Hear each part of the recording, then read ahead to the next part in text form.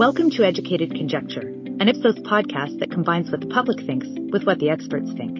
Each week, Ipsos' Mike College and Sean Simpson are joined by an informed guest to discuss the issues of the day. In this episode, Mike is joined by Amanda Clark, Associate Professor, Public Administration, Digital Government, Data Governance, and Civic Technology at Carleton University. She is also the author of Opening the Government of Canada, the Federal Bureaucracy in the Digital Age. While the pandemic has rejuvenated the value of government services in the public consciousness, it's also revealed cracks in the public sector's ability to deliver citizen services.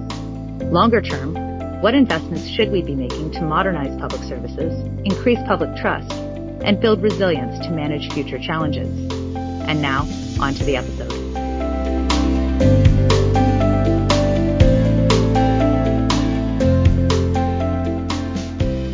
Thank you, everybody, for joining us today on Educated Conjecture. My colleague Sean Simpson is on vacation this week, so I am all alone. Well, I'm not all alone. I have Amanda Clark here to join us. Amanda is an associate professor and public affairs research excellence chair at my alma mater, Carleton University, in the School of Public Affairs, or Public Policy and Administration, which wasn't there when I was going to Carleton many moons ago. She's author of a book, Opening the Government of Canada, the Federal Bureaucracy in the Digital Age, research fellow before, and not exactly before, but before Carleton. She's a doctor of philosophy, information, and communications from Oxford. Before that, and back to Carleton, 2008 Masters of Arts in International Affairs from the Norman Paterson School at Carleton. And then back before that, 2007 Bachelor of Humanities. So long time at Carleton, but we're really happy to have you here. And you're with us from Ottawa today, I take it. That's right. Yeah, nice to be here. So we're both experiencing the same snowy days. Mm-hmm. Yes. Yeah, I was thinking, Amanda, we met, I think, the first time through Ryan Andrusov's Institute on Governance course, and we happened to present, I forget who presented first, but back to back, so we saw a little bit of each other's presentation, which I still do today. I think we're on the 8th wave of that course, and as are you. But I never get to see your presentation anymore because we're into the Zoom world. So we would have never met in today's world, I guess is my point. It's amazing how technology's done a bunch of things, but that, for me to sit there and listen to you that day and go, oh, I've covered a bunch of those things, and I think vice versa was very eye-opening. But today I don't even see you. So I know these are the things we're giving up, and this rush to keep the remote lifestyle going. So I'm all for pushing things back in person for those exact serendipitous meetings. Right? Some balance and some opportunities along that line would be very interesting. And I think we'll get into a little bit of that shift to digital when we talk about government. I'm really happy you're here today because I think that government's one of those things that we collectively Canadians don't think enough about. We complain a lot about it. We react to news, we react to service, we have views on government, but I don't think we sit down like we do some of the big decisions we make in our lives and think about the role, the function, what is brought to us, what, its real value. And so I'm hoping that we can raise a little literacy today through our conversation about where government's going and sort of that value. I don't know. Do you find that? You don't think? You obviously spend your career is thinking about government, but outside of your colleagues and your circles, do you think that we think enough about the role of government as citizens? Maybe it's happening in less obvious ways. For sure, during the pandemic, I think the role of government in all of our lives has become way more obvious because I think there's certain segments of the population that are more likely in general to interact with government because they're reliant on benefits, because they're, heavy service users. And that's clearly not distributed evenly across the population. And so, but during the pandemic, I think all of us, whether it was like trying to access government benefits, many people who may not have needed benefits before were suddenly applying for CERB and interacting with the federal bureaucracy and with their provincial service providers in really intimate ways. And then, booking vaccine appointments and trying to seek out the latest information on what's allowed and what's not allowed. And so I think for many Canadians, they might not be sitting there having these sort of thoughtful reflections on what role they wish the state to play in their lives. But we're thinking a lot about government and experiencing government in a very real way. We turned to it very quickly. I'm not old enough to have remembered war footings, but in talking to my mother and some other folks, they're like, it was very reminiscent to them of sort of when wars happen, right? That turned to government for information, turned to government. We were on a quest together to defeat something, in this case the virus. So I do think we got a little focus there. I'm wondering long term whether it will hold, and we'll continue to be focused on it in sort of the long term. Yeah, I mean, I think there's this exciting moment we're in right now where, I think the public sector in many jurisdictions has been really neglected for many decades, and there's been a real push to kind of privatize. And it's been very common to kind of dismiss government as just sort of incapable or maybe not as important or as valuable in kind of producing societies in which we want to live. And clearly, the pandemic has really reminded us that no. Government does play a very essential role in kind of in maintaining our society and securing our welfare. So there's opportunity now going forward to think about how we kind of seize on that momentum. And I mean, I'm sure we'll get into this a little bit more in the conversation, but there's also, I think, a countercurrent, which is that there are a lot of kind of private corporations also waiting in the wings, trying to reshape that narrative in their favor so that they can continue to get contracts and managed services. So there's in terms of thinking about the future, I think either of those scenarios is entirely possible. And I'm, definitely on the side that is let's use this as an opportunity to really think about what we need to do to upgrade and kind of renew our public services so that we're capable of handling these kinds of existential threats going forward. Because clearly there were lots of things that happened during the pandemic, which made us realize that we haven't been investing significantly in our state, yeah. Whether that's weak data capacity, the inability to kind of effectively communicate to the population. I mean, there were a lot of big public sector wins, and clearly our governments are not completely. I mean, the pandemic, there's a lot of resilience there as well, but there were also a lot of weak points that were made very obvious during the pandemic. Yeah, I was gonna. Normally we start off with some data points, and I was gonna reflect on some data points, but I love this theme that we're on, so I want to. I do think that you're right. And we showed some real resilience, both as humans and as institutions and as business and the economy. At the same time, we shone some pretty bright lights on some glaring omissions, lack of investment. And I think, wonder your thoughts going forward, probably more pressures than not when you look at digitization, aging society, backlogs in healthcare, some of those things that, what are you hopeful, optimistic that governments can I don't want to say rally because that sounds short term, but tact from the lights and shine in some of those areas and achieve what Canadians are looking for? Well, some of it will be around probably the politics of the day. I mean, depending on the jurisdiction and kind of the leanings of the political leadership. For those who are more kind of leaning towards investment in public sector and kind of, I guess, more on the left side of the spectrum, center left. I mean, this is your time to really shine if you want to continue to see that. So I think picking up on those stories that the clear evidence which showed that privately run long-term care facilities had much worse outcomes than publicly run ones, or the need to really invest in kind of modern skills for public servants so that we have more data capacity. And there you can look to countries like Denmark, which did so well in their pandemic response, in part because they had a lot of that capacity.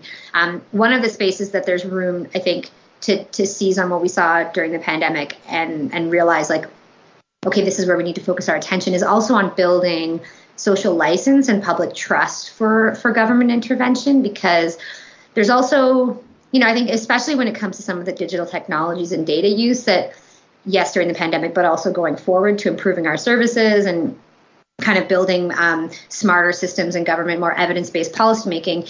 There's also a lot of risks that can come from the state accumulating new sources of data and applying them in new and untested ways. And we've seen in a lot of cases that governments just simply get it wrong, right? They employ artificial intelligence, and then we realize that actually there were kind of distinctly kind of racist patterns in how the data were being rallied and applied in terms of the outcomes being inequitable. So that's there's also lots of room for governments to mess up this moment by not doing the hard work of like working in the open, being really transparent about how they're thinking about the future of the public service, earning public trust and kind of bringing the public along with them, and like really laying out strong governance and policies around what modernization is going to look like. And that's something that governments have not been good at to date. Like most of the work around digitizing the state and renewing the public service has been very like kind of like under wraps, inside baseball, kind of like the Ottawa machine might know about it, but like it's not something that we have a public conversation about, which gets to your first point that most people aren't sitting around talking about government. Yeah. Governments need to start changing that, because you're going to run into walls like where you won't, there's room to improve and innovate how you're doing your business in government and how you're designing services, let's say, but you haven't actually built the culture of trust to do that. And then you'll fail. One recent example of that would be like StatsCan's attempt to pull in financial sector data, banking data, basically, which is really common in many jurisdictions and is sort of legal under the Statistics Canada's regulatory and legal regime. But the public backlash was so intense that they just had to shut it down. And that's like where you start to see that the public trust piece like really needs to be there. And we need to really, really focus on that going forward. So is that you build public trust by having these conversations in the open and sort of an ongoing basis? It seems to me, and I'll answer my own question a little bit, is that the part of the lack of tolerance and risk is we don't allow governments to fail on any given file without taking them to task in the media, right? Where businesses fail all the time. They try 4 things and 2 work, but you never hear about the 2 that didn't work, right? I mean, and I'm not talking about breaches of information, but programs that you try and just don't sell or just aren't effective, right? But you try because that's part of the risk tolerance you have. It doesn't seem to me we allow governments to do that, and maybe that's because they, as you said, they work within the Ottawa bubble and launch something to succeed, and if it doesn't, we're like, oh my gosh, how did that fail? Mm-hmm. Yeah, I mean, I think that the conversation around failure tolerance, obviously, like failure in government can have much higher stakes than in the private sector. Like shareholder value is maybe like less of a concern at a public, like relative to say like checks not being sent out, like because the system didn't work, and then like, I don't know, recipients of benefits who rely on those benefits to pay for their medications or to be able to pay their rent, and that is like very much something that could happen if government systems fail. At the same time, that's actually kind of a misleading first step into this conversation, because actually what you're talking about, and I think what a lot of public servants talk about when I interview them for my research, is that there's sort of zero scope for a culture of kind of like innovation and learning and trial and error, which can be done in very controlled and very safe ways. So, and in fact, the way that we set up our systems now in government is that we're often launching massive programs, massive policy changes, or even maintaining just the status quo without ever evaluating and uncovering the way that the status quo is already failing people, and already producing services that are subpar or that are not actually solving the problems they're intending to solve. So like one way of saying it is like we already have a huge failure tolerance in government, because it's just well, look at the health system. Look at the backups in the health system. The other side of it is just that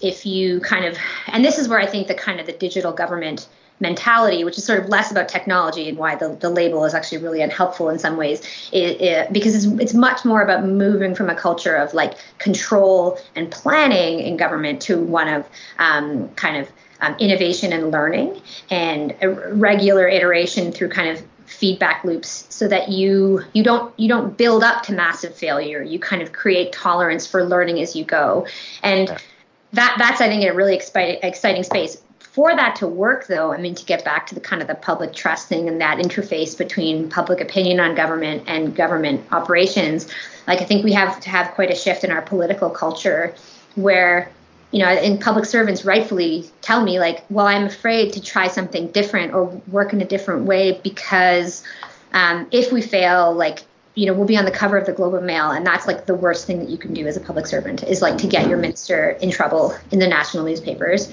And so as long as that's the tolerance, like the perceived or actual public tolerance for any kind of mistake in government, like we're not going to be able to have very innovative public services, because you're creating like an environment where the incentives are all in favor of like just keeping the course, right?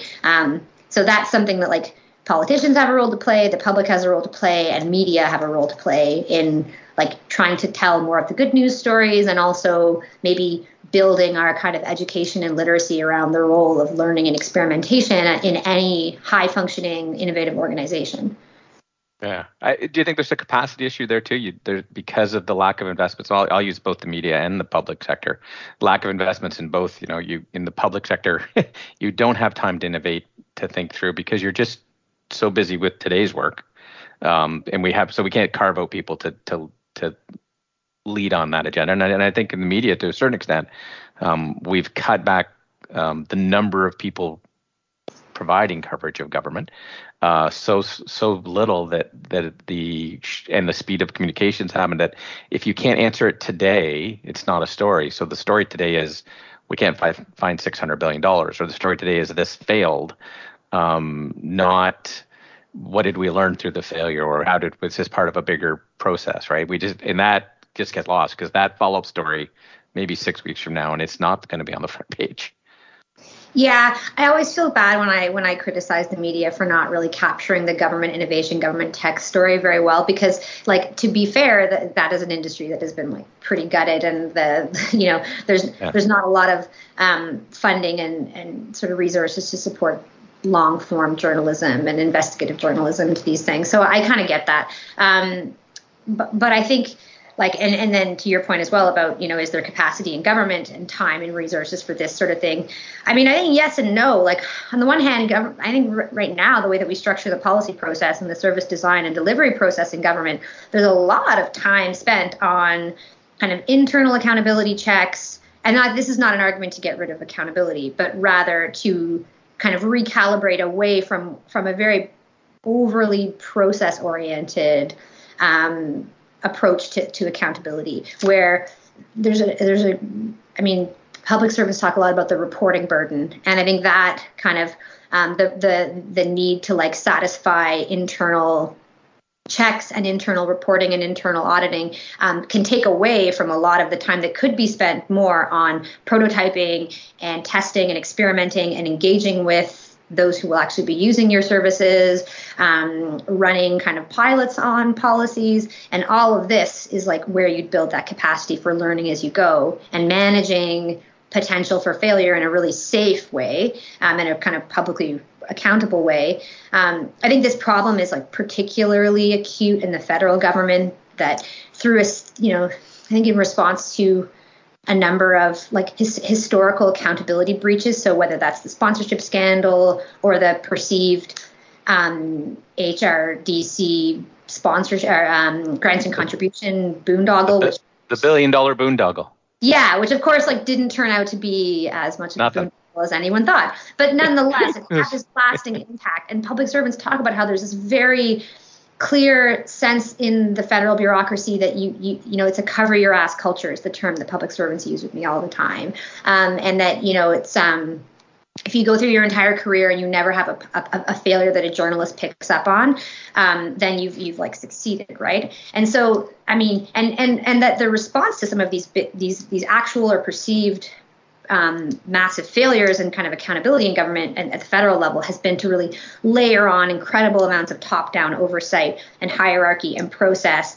And I mean, there's a hypothesis, and I think there's something to be said here, that it's actually particularly bad in Canada. And this comes strictly from public servants I've spoken to who've worked both for the federal government of Canada and for other jurisdictions. And they say like one thing they really, really notice is that the government of Canada is incredibly obsessed with approvals and top-down oversight and accountability. And I think this is something that we have kind of encouraged through our media and political culture, and that we really need to address as a definite barrier to the resilience and quality of our federal public service going forward. Because that you're like public servants who are doing the good work of trying to improve processes in government and trying to be more innovative and more kind of citizen-centric in how they design and deliver services and more evaluative and do all the right things.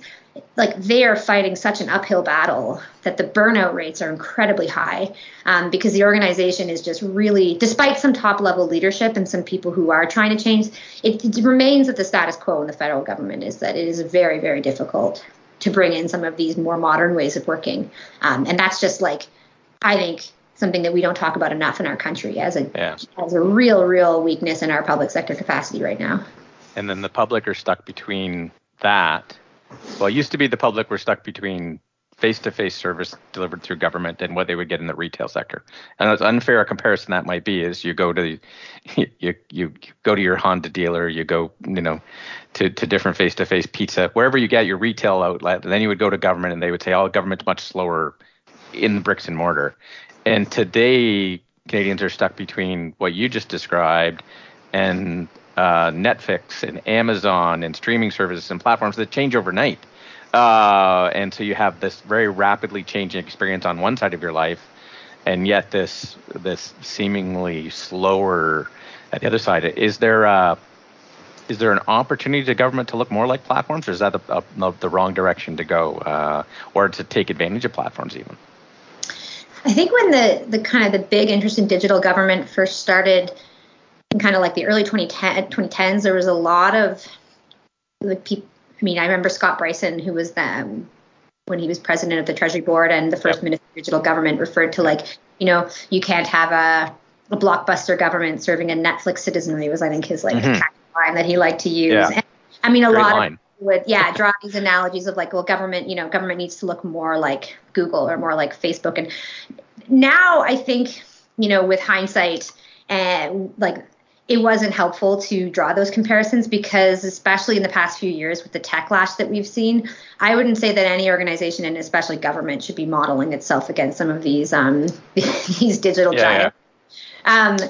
So what I think we have to do is, and what I think is a more helpful way of looking at it, is less to say like government needs to play catch up to the private sector, but rather to kind of remind ourselves, and the pandemic is one opportunity to do this, climate change is another, is to say like there are things that government can do that are like massive and impressive, and that no other organization historically has ever been able to do. And we need to get excited about the vision of the public sector as a guarantor of public welfare again. And we're not going to get there by trying to play catch up to private corporations that it turns out now that after a few more years of evidence of the influence they have on our society and economy and democracy happen to be really problematic, very poorly governed. In no way do they embody the principles that we would want to see in our public sector. So this is what I mean when I think it's exciting to imagine more of a public conversation around digital government, because I actually think it's really a conversation of the future of the administrative state. Like what do we want our government's values to be? And where that'll manifest in technology is questions around like, how do we want our governments to collect data and use it? What data do we think they should collect? What principles should inform how advanced technologies are applied to the policy process? How do we make sure that the beneficiaries of these reforms are that the benefits are felt broadly across society and not just by a privileged segment of the population? And these are like very different kind of value-based conversations that we can get into if we start talking about a vision of government and its role in society, as opposed to like, how should government deliver the same service experience as Netflix? Because like there's just something fundamentally different there. Netflix is delivering me television shows, which, let's be clear, I truly appreciate, but are making decisions about like what pharmaceutical, how we should, like whether or not people should have access to pharmaceuticals, or like where we should rank the importance of investing in social housing versus supporting like kind of large corporate developers, and these are like, what skills do we tag for immigrants coming into the country that will drive our economy in the future? Exactly, like winners of some and losers of others, and they reflect kind of political ideas about society. So it's just more complicated. It's also why it's more exciting and why we need to spend a lot more time thinking about our government, because they are the arbiters of these big conversations, right? Yeah. Your peer, sometimes colleague Jonathan Kraft, I was at a conference with him once, and he said, people always complain about government not moving fast enough. And he goes, you have to remember, government was built to move slow. It was built to consider a lot of very deep, heady conversations and more than one point of view. And it's easy in the private sector because they only have clients to serve, and the government has to serve both the clients and those people who might be affected by it on the side. It's just much more complicated beast. And so I brought up the platforms because that's the reaction we get from people. If Amazon can be a logistics wonder, why can't government? And so you get that juxtaposition for the public who are stuck in between. So a couple, you brought up the future of sort of uneven benefits, and I wanted to put a couple of the data points that we have in the study. I think we've walked you guys through it, the Ipsos Next study. 70% of Canadians say that they think the future of tech benefits, not in government but writ large, will be unevenly distributed, and 6 in 10 say that they don't think that law and government policies are keeping up with the pace of change. Are you worried about technology being unevenly distributed, that we're creating a different form of haves and have-nots? Those who have the wherewithal to, will stick with government access, government services, and those who will always struggle because they either don't have the aptitude or the technical skills? This is where I think the kind of the digital government approach is actually really promising, because again, it's not so much, and this is, like I said, the label is really unhelpful, and I think there's like maybe time for those in this space to sort of talk about branding a little bit, but the true kind of digital government orthodoxy is really not about just like taking things and putting them online, or forcing the online option. Far from it. It's actually much more about kind of engaging with those with like service users at a really intimate, personal level, and understanding how they walk through a government service. So sometimes the methods are like quite ethnographic and qualitative. It's like, how would you answer this form? At what point in the requirements for access to this service do you just give up because you're like, well, I don't know how I'd get that information. Like, and this is where the current approach of how we design and kind of deliver government programs is that there, the non-uptake of benefits, non-uptake of government services for which people are eligible is high, and actually really problematic and unevenly distributed, because there's a certain kind of knowledge and time and resources that you need to navigate the bureaucratic systems that we've set up. So that's where the access issue is like already very present. And if we go the route of, I would say, the kind of the high quality approach to digital government, which is really about, again, kind of understanding people's human level experience with government, you can open up access. And it might mean that some things aren't online. It's not strictly about putting them and digitizing them, but rather it's about kind of changing the language you use in a form to make it more accessible, or looking at what the kind of, the requirements might be to be eligible to like satisfy the check to be able to access the benefit. Mm-hmm. These things. On the question about like people feeling, what was it you said, 6 in 10 don't think that the government's keeping pace. That's sort of another piece of it too, is like there's the how government itself is designing and delivering services, but then there's the question of government's role as policymaker and regulator of these technological and that number is actually like, I would wonder if that's going to continue to go down too, as we see kind of the public awareness of the societal risks that the big technology platforms bring to the table, and the need to have more oversight and regulation of these bodies. And if we don't have governments that have both the kind of the capacity and also the political courage to step in and start to regulate these industries, that's another space where we can start to see public trust in government erode. So the regulatory piece is another really big one. Mm-hmm.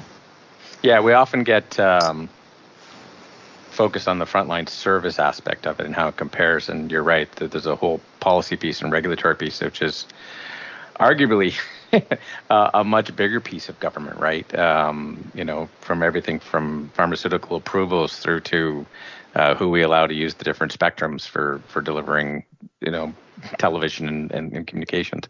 I find it interesting. Our go-to is, how does it compare apples to apples, service versus service, where those companies never have to.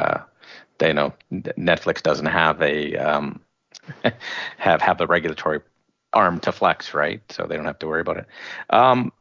You mentioned we talk about the platforms, but just in general, all business. There's a pull from the public used to be corporate social responsibility. Now it's ESG, and it's morphed a little bit. But this desire for the public to say, I think it's 7 in 10 globally now, say, I want the businesses that I purchase from to have an opinion and try to have some influence on social issues. And so, do you see any conflict there? We're actively, as the public, pulling everywhere from banks to large corporations to small corporations, saying, no, what's your not only what's your view, and show me you're doing it internally, certainly on diversity, climate change. We want you to look after your own house, but we want you to help change society as well. Is there an opportunity to work together, or are those going to butt heads eventually because of the very different nature of business and government? I think right now there's already a pretty strong influence of the private sector on how governments are thinking about and kind of designing and delivering services and managing their policies. And this happens, we can look at it pretty clearly through the, so I guess your question of should there be more of a role for business in shaping government? I think that's already a pretty heavy, I think that influence is already pretty strong, and maybe where we could stand to have a bit more pushback is, I think, to be a bit more transparent about some of the ways that this influence is being exerted. Speaking specifically to the area that I look at around kind of the design and delivery of government services, there's the official lobbying that's happening from some of these big companies. And here I'm less worried about the platforms and more your big consulting agencies and some of the big tech firms like IBM, for example, and Microsoft. And so there's the official lobbying that's happening, but there's also these organizations have been kind of deeply embedded in the digital design and digital infrastructure of the state for decades now, to the point that it's almost it's just so integrated that, whether it's through interchanges between executives from these organizations and government, who when they're doing big digital transformation projects, the kind of free, with air quotes, obviously, corporate that is provided. And then the reports that are written, and you start to see how these companies are framing the future of state, and then the role that they necessarily have to play in providing advice and support for that. So I'm pretty concerned about that, because I don't think that this is a solid route to building the public trust and to having this kind of a principle-based approach to, and also, frankly, that these projects usually fail when we have this heavy influence by these actors because they don't have a strong track record of delivering big digital government projects. So that kind of concerns me. As to the kind of bigger question about what role should the private sector play in policymaking, I'm not naive to the reality that government is a massive stakeholder for a lot of the implementation of a lot of government policy objectives. Will depend on having industry on board and understanding industry's needs, and clearly we need to maintain an economy. So I think that's fine to be there, but and there's a whole school of thought in the kind of more progressive policymaking world that talks a lot about co-producing alongside these stakeholders. What I think we just need to have is a sort of a balancing out with some of the other stakeholders whose voices really do not have a lot of influence over policymaking right now, and this would be more of our kind of a broad base of civil society groups. Yeah. There's definitely more room for researchers and academics to partner with government and to be feeding into those processes. So if we want to make a more pluralist policy process that draws in the insights of industry, then I think we're doing that already. We also have all these other voices that have been pretty neglected in a lot of our policy areas. Are you optimistic about that more pluralist voice, or are you? It seems to me that it's been captured for quite a while between business and government. That I from our side of it, we provide public opinion in, but citizens assemblies, consultations happen, but they seem more pro forma than sort of long term and ingrained. Positive and hopeful. I don't know. Okay. So I have to say that studying Canadian public administration in particular is a bit of a depressing field, because you can find books written in the 60s and the 70s and 80s and onwards that make the exact same complaints that you'll hear about now when you talk about the state of governance in Canada and what the challenges are. And I think this is partially why the remedies offered by the digital government model of the state are very convincing, is because actually they're they're not highlighting new problems, and nor are they offering new solutions. They're often pointing to things that have long been issues that have long been documented in how we govern. And so where that becomes depressing, though, is that if we've been complaining about this for so long, and we've had multiple reform efforts and public servants and academics and commentators and media calling for reform, and yet we still are in the same position we're in now, it makes you feel like it's perhaps a little bit of a fruitless endeavor to try to change how government works.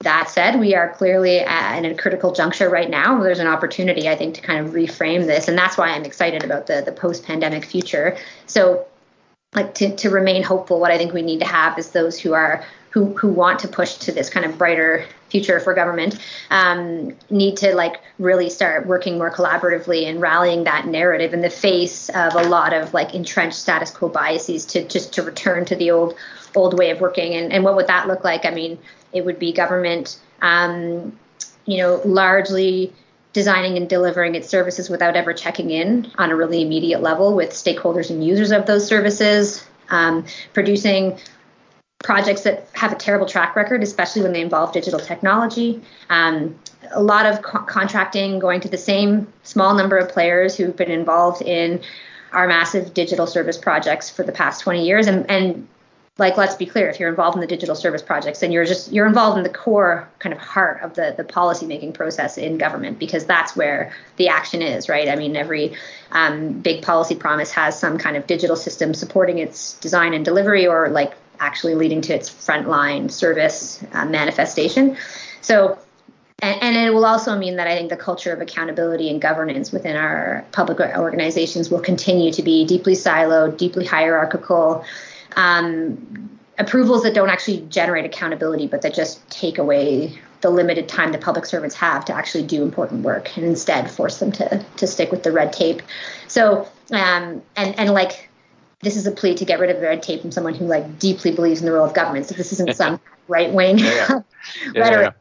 Yeah. So that's you're not the cheerleader for less government. No, and I think that this is where it becomes So I like to try less to be red tape. Positive, but to your question about whether I'm positive, I'm hopeful, but I'm also realistic that it's there's no guarantees here. I mean, in 10 years we could be having this conversation and really be complaining about some of the same challenges, and that's a very scary thought. So if COVID was has been an eye opener and an opportunity to showcase the ability to move quickly, to double down on the value, is climate change that long-term large piece that if we rallied around? You mentioned building a narrative of where we want to go. It's very hard to build a narrative around 37 different things. And you go back, and I'll be as corny as to go back as to the U.S. putting a man on the moon. It became a rallying cry and a focus that a whole bunch of things dominoed down from. Is climate change that next piece for us? Does it offer that hope?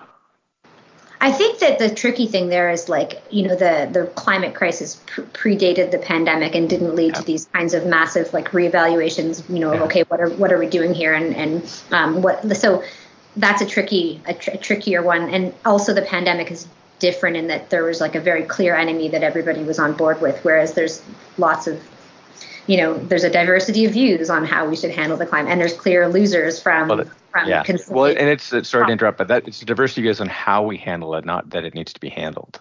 Right. Well, you're right. Reach that consensus point, but that's kind of.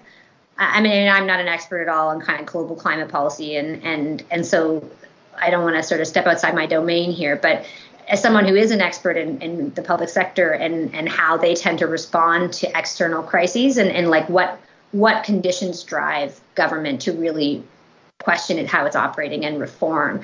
I don't know that, and I don't know that climate change has so far proven to have that capacity in Canada, at least. I still think that the pandemic has that power, especially in the years to come, where we're going to see the postmortem start to come out on what went right and what went wrong. We're already starting to see that, right? The evaluation of the failures in public sector data capacity. That's a huge story to seize on if you really want to evaluate like government as a knowledge organization, right? And like for decades, people have been complaining that we haven't been investing in strong enough evidence-based policymaking.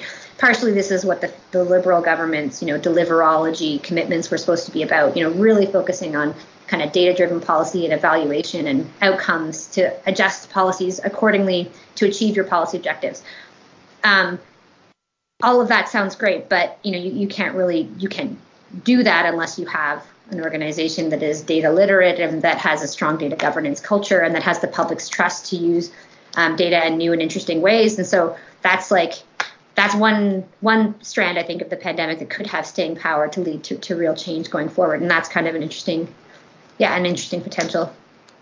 On the data piece, how much do you think it hurts us that we how to put it nicely, that we have provinces in between the feds and the municipalities, right? I mean, if you look at the UK, you have the NHS straight down to the regions, right?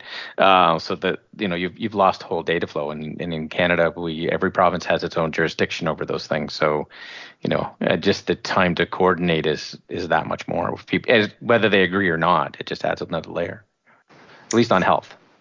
Education.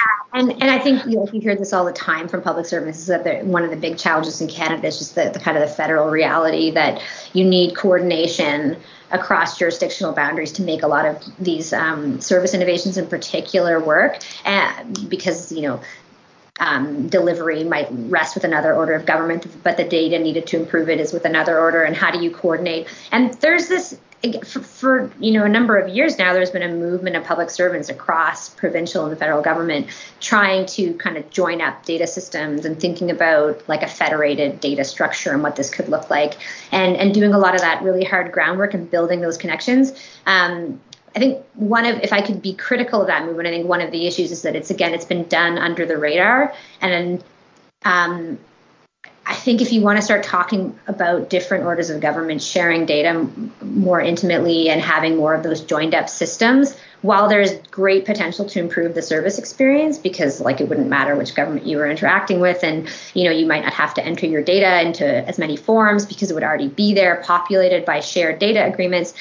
You need to really build the public trust around that, or it's going to blow up in your face. And I am concerned about some public servants I've talked to in this space who are really they're more than happy to use not very strong public opinion data about the public's support for these kinds of data integrations because it helps them make their case. And that's just dangerous, because you need to have a solid you need to have social license for these things to move ahead and to not blow up in your face.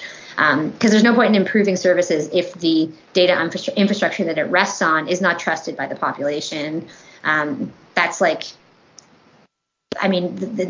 irresponsible. And it also likely means it's going to be halted at some political level, because if stakeholder groups push back against it, then, you didn't do the groundwork to get support in the first place, and it's going to fail. So, yeah. Yeah, I have an incredible desire to ask about the political level and polarization, but I think that's another 45-minute conversation. So I want to ask you one more question because I've already taken up a lot of your time. I've been fortunate enough to have done a couple presentations to a couple meetings with the Ottawa Civic Tech folks, of which I am not one, but I've gone and talked to them a few times.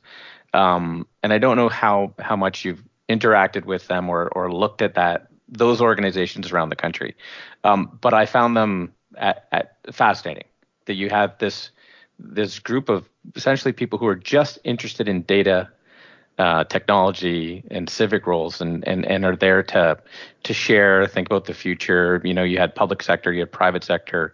I got into it because of Brett Tackerberry. I don't know if you know Brett, but it had asked me to come in and speak, and so I just thought there's a real grassroots movement there around the country that holds a lot of hope and promise.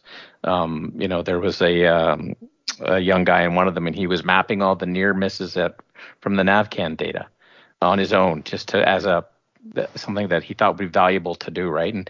And so I remember that, and there's tons of people sharing those kinds of ideas, and I just wondered what you thought about that movement and whether there's a way to harness that in government writ large. Yeah, absolutely. And I think the thing with that movement of civic tech groups and open data enthusiasts, early on, there was a community of both activists and policymakers and researchers who thought that the future of government would be really to tap into this kind of collective capacity and to have more of a kind of participatory state. And like, let's be clear, those assumptions were naive and like really kind of overpromised and underdelivered, in that there's a lot of aspects of state administration that require large infrastructure and ongoing investment and a tax base and all these kinds of things. So there was a movement away from that. And some of that was what we started to see in government, was the creation of their own almost like in-house civic tech type groups like the Canadian Digital Service or the Ontario Digital Service, which bring tech talent into government bureaucracy to work in these kind of new ways. But what I think I'd like to see now is, and I think you're starting to see some more interest in this across governments in Canada, is like to take a more balanced approach to how to tap these resources, right? Because there is there's no way that government needs to do all this work on its own, and where you have capacity in community groups to collaborate, that only makes sense to do so. And what you need to have, I think, instead of just naively assuming that if you throw out the data, they will use it and use it in helpful ways, which is naive, is rather governments to think of themselves as like coordinators and conveners, building in funding and support for working with some of these outside partners, transparent kind of governance relationships in terms of like who has access to what data and who owns it and how is it going to be used. And when you start to work in those ways, which are like not at all new, the whole movement of like co-production and collaborative governance that has a really strong tradition in places like the United Kingdom, for example, where a lot of scholars have done a lot of really interesting research on the kind of how do you do this in an accountable and sustainable way. You can apply those to this new world. And that's a very exciting opportunity for governments to kind of move in that direction. So we'll see what happens. Is there a role for governments in just as a clearinghouse for best practices? This worked in this community. Why can't you try it in your community, rather than having people reinvent the wheels? It seems to be something I don't hear very much of it, and I just wonder if that's happening on a regular basis, or if it's something that we could beef up. Yeah, the public servants who are doing work in this space, and the civic tech groups as well, are sort of a highly collaborative group, and they're really, like, one of their mantras is work in the open, right? So that means not just talking about the work that you're doing and being transparent about it, but also working with open source code, sharing, thinking in terms of platforms. So like if there is a shared function that other units in your government are going to need to execute as part of a routine service transaction, let's say identity, like managing your identity, or notifications, that's something governments need to do a lot. So instead of just building individually, you could kind of build something that then others can repurpose and reuse. So there's this real sense of like, we need to work together and share our resources, and you can do that internally in government. And we've also seen it happen across jurisdictions where governments are now sharing code and building on each other's approaches. And so that's really exciting, because what it also means is for the kind of lower resource, lower capacity governments, there's room to be kind of carried along by leadership from some of the bigger players, the bigger governments that have access to that talent or to that capacity. So that part of it, I think, is incredibly exciting, and something that like the community of public sector technologists who are committed to using data and tech to improve governance, they're all about. And they're like, it's actually could be a very exciting case study of like federalism, the success of how federalism can work well, right, is through some of these collaborative technology partnerships that we're starting to see happen across jurisdictions in Canada. Yeah, which would be a huge boost to rural Canada and small communities, right? I mean, that's one of the challenging things right now is, I think people are interested in moving a little bit further out and trying to figure out, both for lifestyle and for cost, but you hear some of them say, but I will lose out on some of the basic services. And even though the world's digital, there are things I'm going to miss out on, just because the difference between the small rural community, what it can offer and deliver, versus a big community is quite different. So, well, with that, on an optimistic, sorry, you're going to say something? No, just agreeing. Yeah. I was going to say, with that, and on an optimistic note, I want to thank you very much for taking the time to talk to me today. This has been super. Hopefully we've raised literacy a little bit, and the dozens of people who listen to our podcast will think a little differently about government, or at least a little bit more about government. So thank you very much, Amanda. Hopefully you come back sometime. Thanks so much, Mike. Great chatting with you. Thank you. Thank you for listening to this episode of Educated Conjecture. Follow us on Spotify or wherever you get your podcasts for another episode of Public Opinion and Informed Insights. If you have a topic you'd like to see covered on an upcoming episode, please send us an email at publicaffairs@ipsos.com. That's PUBLICAFFAIRS @ipsos.com.